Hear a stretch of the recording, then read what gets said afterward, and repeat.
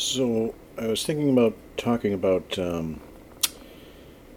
sort of what happens each day that we get up.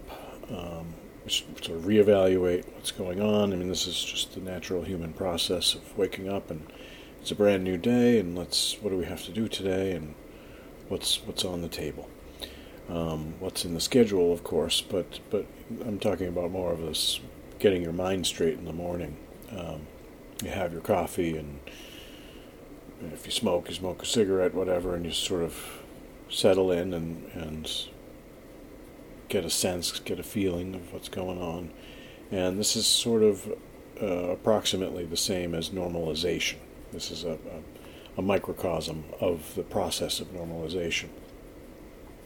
So if your house just burned down and you wake up and you're in a motel and you're still upset that your house burned down, but you're starting to get over it. You're starting to realize that now you live in a motel, and so what are we going to do now? What's the next step? And you don't really worry about the burning of the house anymore. Either it was an accident or whatever. I mean, you don't perceive the problem anymore being the thing that you survived. The situation that we're in right now needs us to fight against these natural processes. And the best way to do that is to just rationally analyze them frequently. There's a place for emotional reactions. We don't want to become inhuman, but we want to be rational to a fault, at least in our analyses. So, what I was thinking about is so cybernetic social engineering as a field is what is being deployed as the technical system for programming the population of the planet. And that includes everybody. So it's not, I mean, maybe there are some super brainiacs somewhere who are somehow not affected by the programming and they're programming everybody to be programmed. It's not really exactly how this works.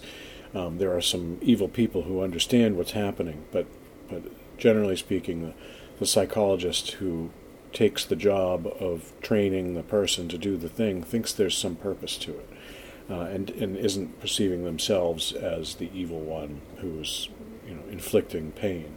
And this is part of this emotional justification process on their side.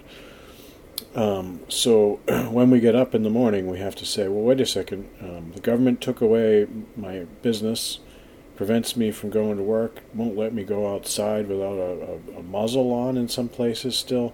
I mean, this is crazy shit. And this is kind of similar to this Yuri Bezmenov description of the crisis and normalization process. And so you punch someone in the face one day, and by the end of the month, if every time you see them in the morning it becomes a slap, then they're like, okay, whew, it's just a slap, I'm no longer being punched in the face. And however long it takes to go through that process, presumably the better, the longer it takes. Because the extreme violence has a place in programming, but it's usually early on, and it's dramatic, and it stops.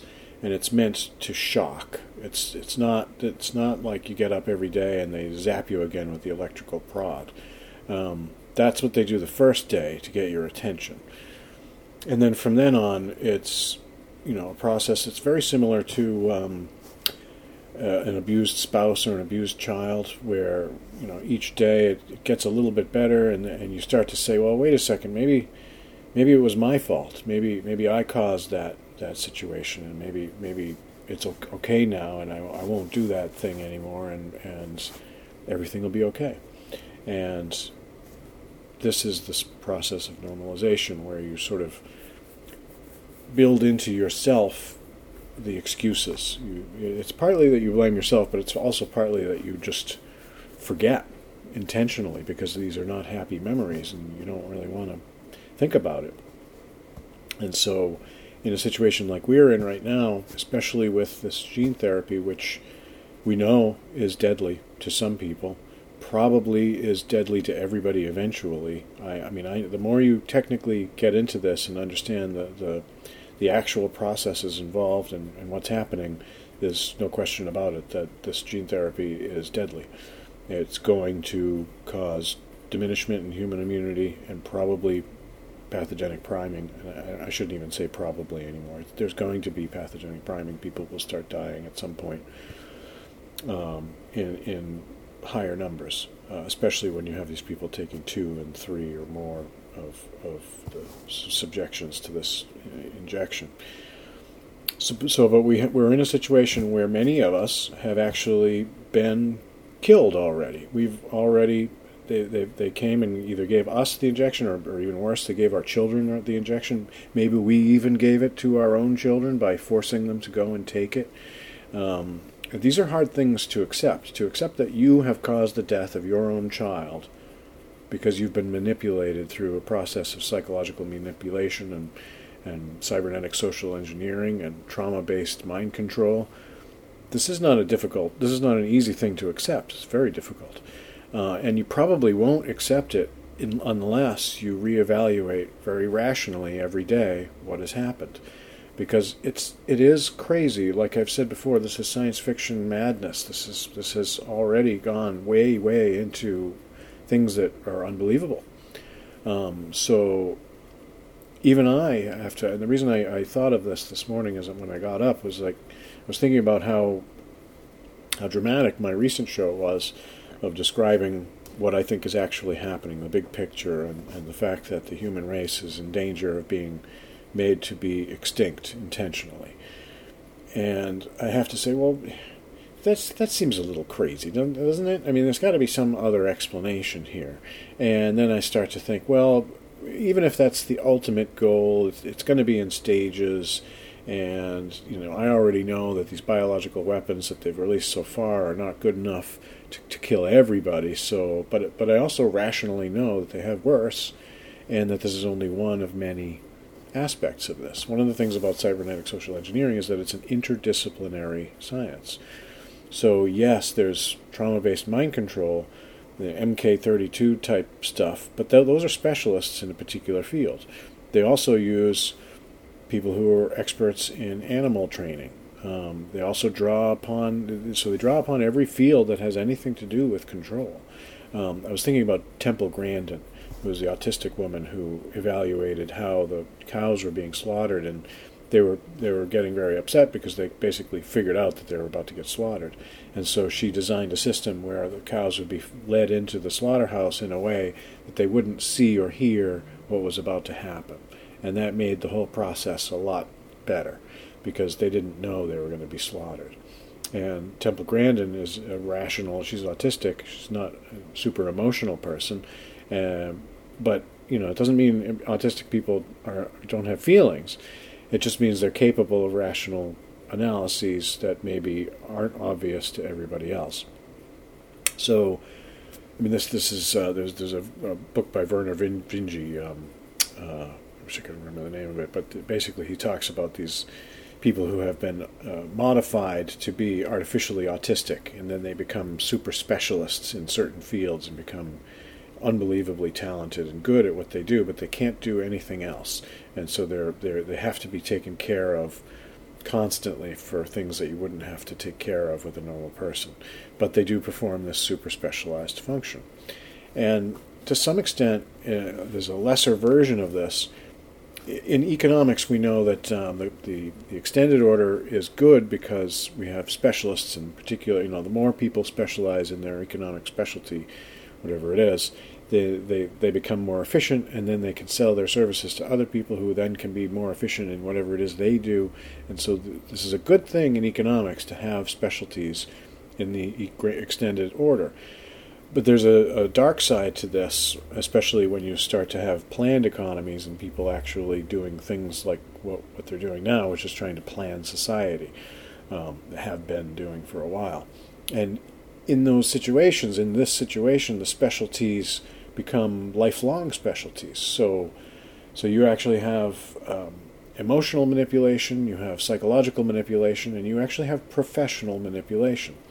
And this is very similar to this process of compartmentalization in corporations and the military and government programs, where you you might get hired to write a part of a piece of software, but you don't see the whole software. You're only working on the targeting system or the power system or something else. You never get to see what the whole device is. And a lot of our specialties in professional applications nowadays are getting to the point where you have professional level compartmentalization just all the way through your whole career. And that's what made me think about the focused people, is what Werner Vinge called them in the book. I'll make a reference to it later if I find the name of it. It's a great book, though. Very scary. And so we have this problem where it's natural for us to want to feel normal, to not be in constant distress. I mean, the elevated levels of the hormones that get produced when you've got the fight or flight thing going on, when we discover some major threat, those go off, and the next day you want them to stop. Your system can't handle being on all the time. But at the same time, you need to remember these facts, and this is where this rationality comes in. It's very important. I mean, again, I have unique experience with this very early on because of my experience with being in this place that was doing this to me. I had to figure all these things out myself early on. That was how I got through it. So rather than me throwing a tantrum every day or anything like that, I just detached. And that was really the best way for me to handle it for most of the time that I was enduring there. I just detached. And I didn't go drooling, kind of unresponsive or anything. I had my own internal dialogue, and I was making notes of what was going on. And I didn't necessarily comment when I heard somebody say something that I would normally comment on. I just made a mental note of it. And every day that I got up, I would process what had happened to me and remind myself that this was not normal and that I had to figure out a way to get out. And most of the time, I was trying to figure out what the patterns were of movement and try to design some sort of an escape plan. And that was very therapeutic to me because it gave me something to think about in my own internal dialogue. And I'm sure that must be what it's like in any prison camp. What's different about what's happening to everybody right now is all of these things are happening, but they're all happening at lower levels. So the initial violence wasn't as extreme for everybody. The sustained manipulation is not as extreme for everybody. There isn't anywhere to escape to, so it's not a question of, I mean, some people have the proper instinct of, I just want to get out of here and go up into the mountains and live in a shed, and frankly, I agree with them. I think that's probably the most healthy response here. That's the equivalent of how do I escape this prison camp. But the truth of the matter is, there really isn't an escape of this prison camp, and even I realize this because I know this big picture thing about what the Agenda 21 actual plan is, which is to tag every single piece of life on the planet. And I don't mean with an electronic tag necessarily, although I'm sure they'd love to do that. What they really want to do is genetically program every single organism to have a tag built into their DNA, so that if you discover an organism, you can check its DNA and there'll be a record of where it came from, who designed it, etc., etc. That's the plan. And I'm not making that up or anything. That's actually the plan. And it makes sense for somebody who's trying to plan society at the global level. And so it's not just our societies they want to plan the ecosystem. Because, this is an extreme version of taming nature in a way, I guess you could say. But it's insane, obviously. But you have to understand this is real. This is really what they're doing. And they really think they're doing the right thing. And we have to remind ourselves every day when we get up that it's real. That our children are probably, like if we have put this gene therapy into our children are probably going to die in the next few years. And if they don't die, they're going to have extreme autoimmune conditions for the rest of their lives. Who knows what kinds of diseases and weaknesses they'll have as a result. But most likely they're going to die. And we did it. If we allowed that to happen, we allowed our children to be killed. Maybe we even encouraged it. And I don't know exactly what you need to do to get over that. You can't forget that, and you've got to be rational every day and evaluate what's happened and remember that has happened. And we want to keep some emotion because you should be enraged by that, and we want to focus that rage in the most productive way against the people that deserve it, which we can't do right away. Even the worst cop in your town doesn't really understand what he's doing in this grand scheme of things. So even that guy doesn't deserve your real rage. So we have to figure out a way to come up with a balance where we don't forget what has happened for the sake of trying to stay sane and emotionally stable, while not completely releasing and getting rid of our emotions.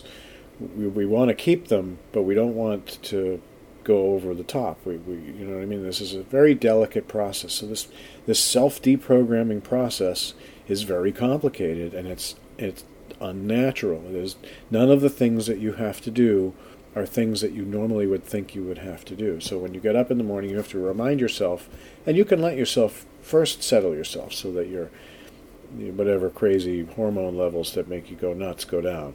And then you say, okay, and now I'm going to remind myself about what the situation is. And remind yourself about just what's been taken away, the reasons that were given for doing it, and who did it. And although we can't really, we can put a name on it in a sense, like, if you're in the UK, you can say Boris Johnson, Matt Hancock, whatever. But those guys are tools too. They're the bad guys. We want to. They're going to get theirs for sure. I'm not saying they're not responsible, but we can't really put. There's no list of people that if we catch, this will go away. This is happening. Like our own, as I've said in the last one, our own children are programmed to think that maybe it wouldn't be a bad idea if the entire human race went extinct. So this programming goes all the way down to our own children, and obviously nobody thinks their own child is an evil corporativist technocrat who's trying to kill the world, even though they are doing exactly what the evil corporativist technocrats want them to do. So they've been programmed. We've got to deprogram our children. But first you've got to deprogram yourself and understand what the limits are and understand how much, how quickly you can deprogram yourself, to what extent. You have to completely deprogram yourself eventually here. So it's not a question of to what extent you can do it, but the speed at which you do it and the shock value, what your system is willing to take. But you have to do this. You have to deprogram yourself, and you really have to do this quickly because you've got to be desensitized to the programming, to their ability to program you. So you've got to have this period of time before you react. So when they come down the pipe with some story, you don't just react to the story. You pause for however long it takes to evaluate the situation and say, okay, well, so they say this, that means, we already know pretty much everything they say is a lie. So what is the actual thing that's more likely to be why they're doing this? And then as we go through our knowledge about programming and what the end goal is, we can pretty easily determine what it is they're trying to do. And we want to be dispassionate about this because we have to be rational. We have to think about it because it's complicated. And they've done a lot of thinking about this. This is not off-the-cuff stuff. And the people that are doing the on-the-ground programming are really relaying orders. So they're not necessarily smart people who know what they're doing. They're also programmed people. So this is why it gets so complicated. But the main thing is, when you get up in the morning, allow yourself to settle yourself. That's, I think, emotionally good and physiologically good. But then, rationally, remind yourself that we're all in a prison camp.